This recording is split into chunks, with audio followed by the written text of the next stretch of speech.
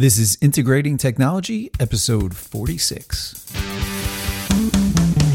Integrating technology for a living. Integrating technology for fun. Integrating technology to help people get shit done. Welcome to Integrating Technology, episode 46. Today, we speak with Steven Fantakach, CIO at PlaceOS. And PlaceOS, I think, is a really interesting company, not because they develop their own control system, but because of what they do with it. So they started out in AV, and Steven tells me about their journey of how they became a workplace experience company. And if you think about it, this is, for me at least, the dream of what AV programming can evolve into. Why should we stick just to AV? We can actually automate and control anything with an API. And what that means is a complete experience. Steven talks about streamlining a person's day from when they arrive at a building to when they leave. So it's not about the automation and control or the platform itself. Of course, those things are important. They need to be stable and secure and work well. But what do you do with a platform like that?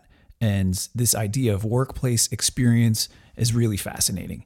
And he even tells us about applications like gamification so that an organization can drive user behavior by rewarding them for doing certain things like booking a room in off-peak hours. Then they get free coffee and stuff like that. Apologies for my audio.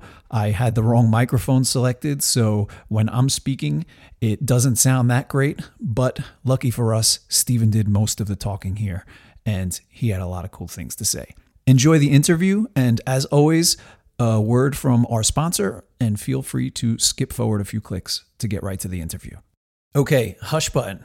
Do you know what the most used function is during a video conference? It is muting the microphone. And a typical conference room may have a touch panel at one end of the table, but that doesn't do the rest of the meeting participants any good. And that's where the idea of the hush button was born. Why not give everybody at the table a way to reach out and mute their microphone and be able to see very clearly at a glance which microphones are on and which are off. It's a simple lighted switch that gets built into the table. It's designed to accept a table microphone, or also known as a boundary microphone. It could also be used with ceiling microphones. And because it has an open API, it can actually be programmed to do just about anything. You could select a laptop with it, turn a system on and off, or click 5 times fast and call a taxi if that's what's required. So if you have an AV project coming up and you want to give each user at the table the simplest control interface on the market, please go to catchtechnologies.com and have a look at Hush Button. Steven, welcome to the podcast. Good day, Patrick. Thanks for having me. So if you could give me maybe a 1 or 2 minute background about PlaceOS, then we could use that to kind of launch the conversation. Yeah, definitely. So PlaceOS is an integration hosting platform. It's designed to take any device or service and make its data and functions available via a common API, which we call a driver. And so drivers can also optionally implement common interfaces. So like-for-like devices can be swapped out without changing any logic, such as a Samsung display for a Sony display, or MS Graph API for Google API. The platform then allows you to group those drivers into what we call systems. And systems are where you define any custom logic that interacts with those devices. So technically, PlaceOS runs in a similar way to how, say, AWS Lambda runs functions, distributing the work through a scalable cluster of compute resources. Very cool. That sounds pretty mind-blowing as far as if you're coming from a typical AV integration backgrounds, talking about a serverless type of approach and scalability is something we're really not all that familiar with. I like the way, so first I'm just going to say back to you a few things that you said. Integration hosting platform. That sounds like an interesting way to describe what you're doing. And then you got into the architecture. So there's drivers, there's an API, there's drivers, and then you have this concept of systems. Yeah. So we're sort of going for that, like similar to how you would identify an AV system. Like it's a room, it has a few things in it, and then you've got logic that's controlling those things. So that was sort of the conceptual methodology, I guess. Interesting. So this is something, it sounds familiar because for many, many years, like the Holy Grail is to kind of get rid of the programmer, because all that custom work is a lot of overhead. So you always see these room builder type of solutions. And, for, I guess, the simplest systems, that there was some success there. But as a programmer who's involved with those complex systems, there always reached this point at the end where we said, you know what, this kind of a builder isn't going to work for us because there's just too much custom stuff that we're trying to bolt onto it. Do you have any thoughts on balancing custom versus, the model that an API, and not yours in particular, just any kind of a model, once it's fixed, it kind of limits what you could do, or maybe not. Maybe you have different thoughts on that. So we actually, that's one of the key things that we sort of focused on. So, we like limits because limits allow your creativity to blossom. But if you look at the way we approach it is that drivers are specific for a device, and they just implement that protocol and expose data that's relevant. But then you have your custom logic, and the custom logic. So drivers can exist in multiple systems, but logic can only exist in a system. So it's limited to the devices in that system, and you can do whatever you want. So it's like open slather programming. Basically, if you can imagine it, you can do it. And what does that programming look like? So we've moved to a very young language called Crystal Lang. So it's a bit like Ruby, similar sort of syntax, but it's compiled and type checked. So very few errors. You might have had experience using Python or something like that. Whereas Crystal Lang gets rid of most sort of runtime errors unless it's divide by zero or, similar things. Interesting. Haven't heard of that one yet. I'll have to have a look at it. So I love talking about technology, but we don't get to have fun with the tech unless we have a healthy business. So can you talk about any of the challenges or, how you approach bringing this to market? Is there a particular type of organization PlaceOS works best with? Can you just give me a little bit of that, what that journey's been like? Yeah, so our bread and butter sort of came out of workplace experiences. Like we did start in the AV space, but because we can integrate with anything, you end up with being able to bring in these greater experiences from when someone enters the building all the way to when they leave. So when you work in a large multi-floor office, it's hard to find colleagues, hard to find a free desk, at least pre-COVID. Now it's all desk booking systems and capacity management. So what our platform enables is streamlining of your day. Like, where do you park your car? Are there any packages at the front desk?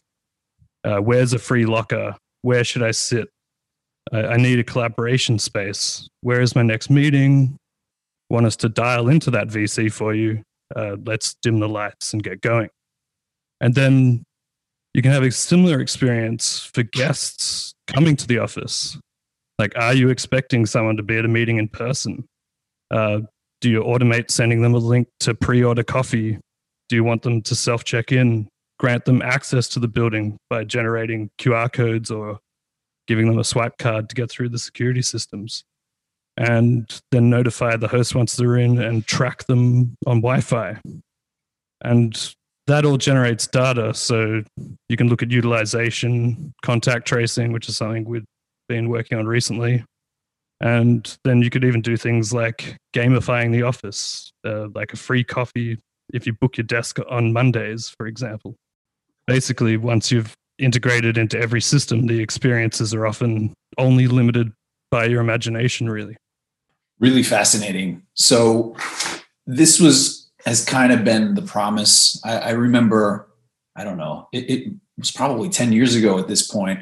I went to a conference and the messaging was that building integration is a thing that's going to happen, where every system in a building is going to be integrated in a way that, creates the experiences you're describing for the end user. And the AV industry are the best people to do it because we're the generalists. We're familiar with making user interfaces and interfacing with real world systems. I haven't seen it happen. There's been a lot of resistance in my experience for AV integrators to take that step. So what I'm curious about is why there's been that lag. What gave your company the courage or skill set or whatever it took to make that jump from AV into what you're doing? Is there a name for this? Complete building integration? I don't know. I guess one of the industry terms is like digital twin. It's not exactly what we're doing. I guess we're building digital twins of services and devices in the building, but we're not like trying to 3D model it, because that's where it becomes difficult, and you've got to have end-to-end procurement from start of the building design all the way through to the actual fit out. But yeah, I guess digital twin is probably the closest term. Interesting. So it's almost like, I don't know if you're familiar with AMX programming, but you would have a virtual device. So there's this device that lives in software that's always online, it's always there, and it kind of replicates a real world device. And when the real world device comes online, they could kind of sync up with each other. Is that? Yeah, exactly. So I actually started out, my AV experience was AMX University. So you know exactly what I mean. Yeah. Now, integrating all of these different systems for an end user, it sounds great. It sounds futuristic, but because it's so on the cutting edge of technology, and there's all of these different companies, all these different trades that need to be integrated with each other, it sounds like there's a lot of risk in a project like this. Have you encountered any resistance from stakeholders about that? We've actually not encountered that much resistance from stakeholders. Often we're selling to the CEO or the CTO, and they're directing downwards. But I guess there's definitely risk, and we try to stage our rollouts in terms of the integrations. It all depends whether it's an existing office with people in it, or it's a new fit out of a building or a new building. So there's a lot of ways to mitigate risk, like, day one, this is the functionality, and day 30, this is the functionality of an open office. And there's always the teething problems when you first open an office. But I guess the way we're trying to solve that is through partnering with IT companies. And so, an example is probably Cisco's our biggest partner. And we're working with them to do like edge processing. But really it's sort of to get around the fact that networks often have to be super secure and not connect to the internet. So we can actually deploy our software. It still runs in the cloud, but there's an edge node that can run on, say, Cisco switches and then connect to the BMS. So I guess most resistance is probably around security and like GDPR, like data ownership and things like that. And we try to get around them by, say, like, whilst we deploy the software as like a SaaS solution, the platform itself, but we're deploying it onto their controlled infrastructure. So whether that's their private cloud or their like private data center, we try to make sure that they're in ownership of the data just to avoid those issues. Mm-hmm. Fascinating. Sounds like a completely different workflow than what an AV conference room would normally look like. Yeah, I mean, AV conference rooms are changing as well. So they're becoming more like the sort of Microsoft Teams conference rooms. Like there still is the big, I don't know, SX80 or, whatever, multi-camera conference rooms. But I feel like they're becoming less common, and more of this like home automation stuff is finding its way into offices. So you're getting like standard webcams on top of screens now. And the experience is sort of automating that screen turning on and switching to the right source when someone plugs in their laptop, trying to get rid of the touch panel almost and just automate as much as possible. Do you think soft codecs have kind of catalyzed that a little bit? That it kind of increased user expectations because I have Zoom or Teams or whatever it is on my laptop, on my phone. I'm working from home. Why, video conferencing had a horrible reputation in the workplace for the longest time. It's gotten better, of course, but now with soft codecs, the experience is a lot more fluid. Yeah. So I feel like the hardware is now just being sort of piped into those soft codecs. Like if your codec doesn't integrate with Microsoft Teams or Google Hangouts or whatever, then there's less use for it really in the office. And especially with COVID and everyone working from home, connecting their laptops, and just you can use a browser for almost everything now. Yeah, the browser is an amazing piece of technology that I think is quite underrated. People don't realize everything it's capable of. Yeah, definitely. So all our interfaces, we try and be web first. So everything is delivered via the browser. It sounds a bit to me like, okay, the workplace is changing, the technology is changing, expectations are completely different. Is this kind of a pivot for your company to remain relevant and grow into different technologies? And is it something you'd recommend to a typical AV professional, or is there an opportunity for reselling this type of a solution? Can you get a bit into that? Because we're all dealing with this, we used to just get a bid spec, make some drawings, install it, program it, and be done. And that's not really how the world works anymore. Yeah, so we're actually trying to be a software solution provider. So to have companies program it and sell it on their own. One of the key features, I think, is that we open sourced everything. So you as a third-party provider can go in and fiddle with everything. You have complete access to the whole software platform. And I think that's really powerful in terms of, I guess just education, but also I feel like sometimes you get hamstrung because something doesn't work and you just need it to work and it has to work tomorrow. And if you can't access any of the internals of the system, you can't fix it yourself and you're reliant on the vendor. But yeah, I think a lot of the changes that we've been seeing is this shift to an IT-focused workplace. So clients are looking for that holistic solution. Like if you have 30 different apps on your phone, it doesn't work. No one engages. So if you have a single like workplace app, it really drives usage and then discovery of what the workplace is capable of. Interesting. So I want to circle back to open source, but you just said something that really caught my attention, and that's this single workplace app. Has there been any, have you been surprised by different departments or different applications? Maybe a human resources department got excited about a certain thing and used it in a clever way. Have there been any surprises about the actual usage? Yeah, so I guess we've done some things with like what they've called a workplace wallet. So I guess that was the gamification I mentioned earlier, which I thought was really interesting. So encouraging people to come into the office on the days where the office is underutilized. by giving them free coffee or points to use at retail stores and things like that.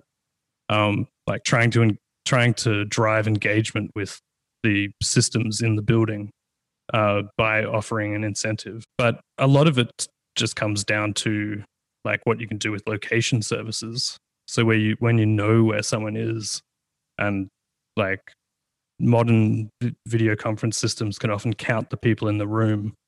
So you can take all this sensor data and then automate, like, turn on the screen and push an alert to the phone. Do you want to start the meeting now, or start automatically, which we've had another client. Because everybody is there who's supposed to be there. Yeah, we haven't actually gone down to the level of face recognition, but the number of people that should be there are there, so you could do something based on that. Yeah, exactly. So threshold and things like that. So tell me a bit about open source. How that's obviously a business decision. From a tech standpoint, it's great. You get community going. You could always say to your customer, look, you're not beholden to us in any way. You could take this and do whatever you want with it. How has it affected your business, if at all? So at first it was about transparency. So a point of differentiation, and it gives people, like when we were a smaller business, it gave companies confidence that everything would continue working potentially. But then it's more about the wider community, really. So because we're implementing all these weird protocols like BACnet, KNX, CoAP, I don't know, you name it. There's a weird protocol out there that no one's written in your language, or the library sucks or whatever. So you write these libraries and people start using them, and then they're improving the libraries for you. So it's just nice to give back to the community, really, but also you get a bit of benefit from it. Sure. And this fear of somebody taking your solution and rebranding it and putting you out of business, completely unfounded, or? I think so. You'd probably have to live in a country that didn't really have a rule of law, and then you'd also probably have to be trained in the system. It's just quite unlikely. Yeah, but it's one of those things where there's usually resistance. I want to protect my code. And I often believe that, I think it's mostly unfounded because people want to do things themselves anyway, and they're going to do it different. Even if it is the same exact code base, the implementation will wind up being different anyway. And a lot of the things that make a business relationship have nothing to do with the technology. Yeah, 100%. Can you tell me more about some interesting applications? Because it sounds like the technology owner, so they're probably going to have somebody on staff, an IT department, whatever it is, maybe their own AV department. It sounds like they have a lot of freedom and perhaps safety in changing the system while it's running, right? There's this building technology that I really don't want to mess with because I might break something, but maybe I do want to have some incentives or do this gamification that you're talking about. Can you talk about like how much control you're exposing to that not really end user, but whoever's responsible for interacting with the system? Yeah, we're trying to expose as much control as possible. So the whole system is designed so that you can live update drivers and things. So say you have a new device and it's not switching input properly, or there's some other issue, and you code up a fix. You can literally deploy that in the middle of the day while everyone's using the systems without them noticing that you've applied a fix. And you can also, have a test room and test that new code out before deploying it company-wide or whatever. But it's all live updated. We tried to make introspection like a big part of the system. So you can inspect the raw comms between any device. So if there's something going wrong, you can see, it didn't like that command. I guess I've got to fix my code here, or, that kind of thing. And then, that all goes down to analytics. So you want to have dashboards that show you I don't know, whatever the department's interested. So the AV department might be interested in when displays are offline, and they can filter for that. But the IT department might be interested when a WAP's not functioning properly or a switch is down, and they can filter for that. So it's just about providing the views and the tools to allow people to do their jobs more simply, I guess. I think we're probably somewhat comparable to Meraki. I don't know if anyone's had a play around with that, where it's a full cloud solution for like programming switches and WAPs, where you just right click on like an icon of a switch port and be like, I want this to be VLAN 42. And it's instantly VLAN 42, and you don't have to like SSH into a switch and type commands to change it. So it's that kind of intuitive level of control, but it lets you as a programmer just go wild, as well as the AV department have a nice view of everything and be able to debug to quite an advanced degree. Yeah, interesting. So that puts in my mind this idea of different layers of users. Like in the past, it was the end user, and that was it. And now you have the people installing it who may be highly skilled and be able to do complex things. And then you have the end user who's actually using the system. And in the middle, you could have other people who need to interact with the system, but maybe have some level of skill, but not that much. And they also have a user experience. So every step of the way, there's different people interacting with the system that that have different needs. And I think that's an interesting direction that things are developing in. I mean, even just the way the interfaces are provided to end users. So we try to make it, if you've booked a room, then you can control the room during your booking. Integrating with things like the calendar technology, so you can say cancel the room if no one rocks up or no one turns anything on, using the sensors in the room. People can check in.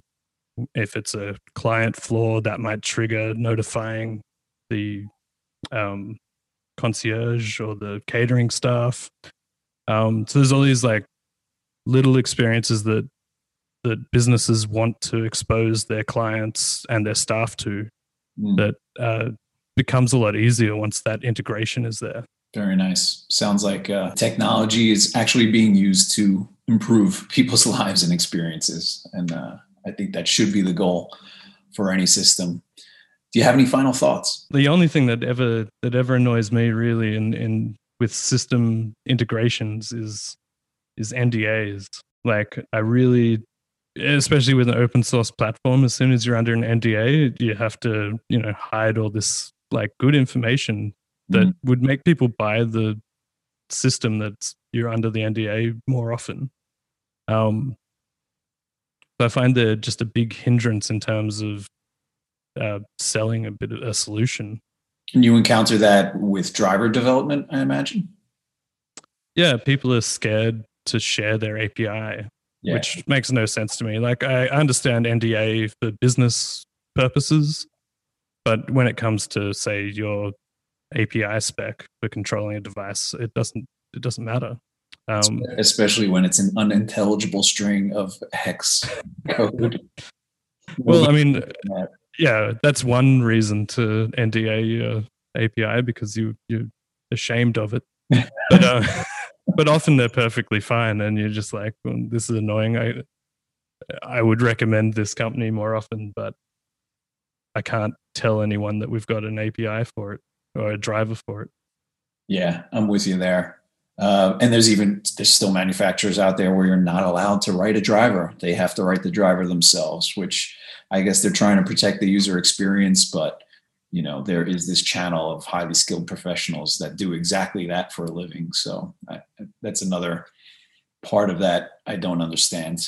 So we still got a way to go as an industry as far as working together on the technology level. I think it's getting a lot better there. I mean, from between, I don't know, say 10 years ago, none of this would be possible. And just the rate of change, I mean, especially here in Australia, the adoption of IP technologies has just exploded. And that's sort of happening around the world now. So we're seeing a lot of growth in the US and in Europe and the Middle East. And it'll be interesting there's a bunch of new platforms. I think it's called Connected Home IP, which is like Google, Zigbee, Apple, and Amazon all got together, and they're merging their IoT platforms. So there'll be a single common data layer, effectively, allowing interoperability. So I think there'll be a lot more of those sort of residential devices appearing in the workplace. And that's a highly secure network. So it's encouraging to hear that these the largest companies in the world, these people who know tech, are starting to focus on a common protocol where devices can just exchange information. Yeah, it's very exciting. So if anybody would like to get in touch with you, how would they go about doing that? You can take a look at our website, which is place.technology, or placeos.com. I'm also on GitHub at stakach. Or you can contact me directly, which is just steve@placeos.com. Excellent. Stephen, thanks for being on the podcast. Awesome. It's been great talking to you. Thanks for listening to Integrating Technology. If you have a moment, please consider going to iTunes and leaving a rating and review. It really does help other AV professionals find us in the podcast world. Thanks. HTML5. The web browser is finally getting some attention in the AV systems integration market.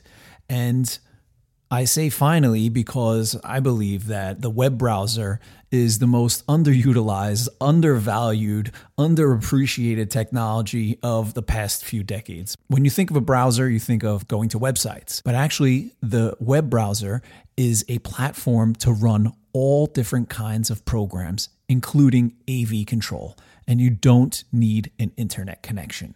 I'm in the middle of putting together some material to explain exactly how an AV user interface with HTML5 would work and to clear up some misconceptions about how to do it. And it's not easy. Learning a new programming language always has a learning curve, but using HTML5 in AV projects, there's a reason why we haven't been doing it all along. It's hard to do. But if you're up for a challenge, or if you're just curious about how it works so you could speak more intelligently about it, go to learnavprogramming.com/HTML5 and get yourself informed.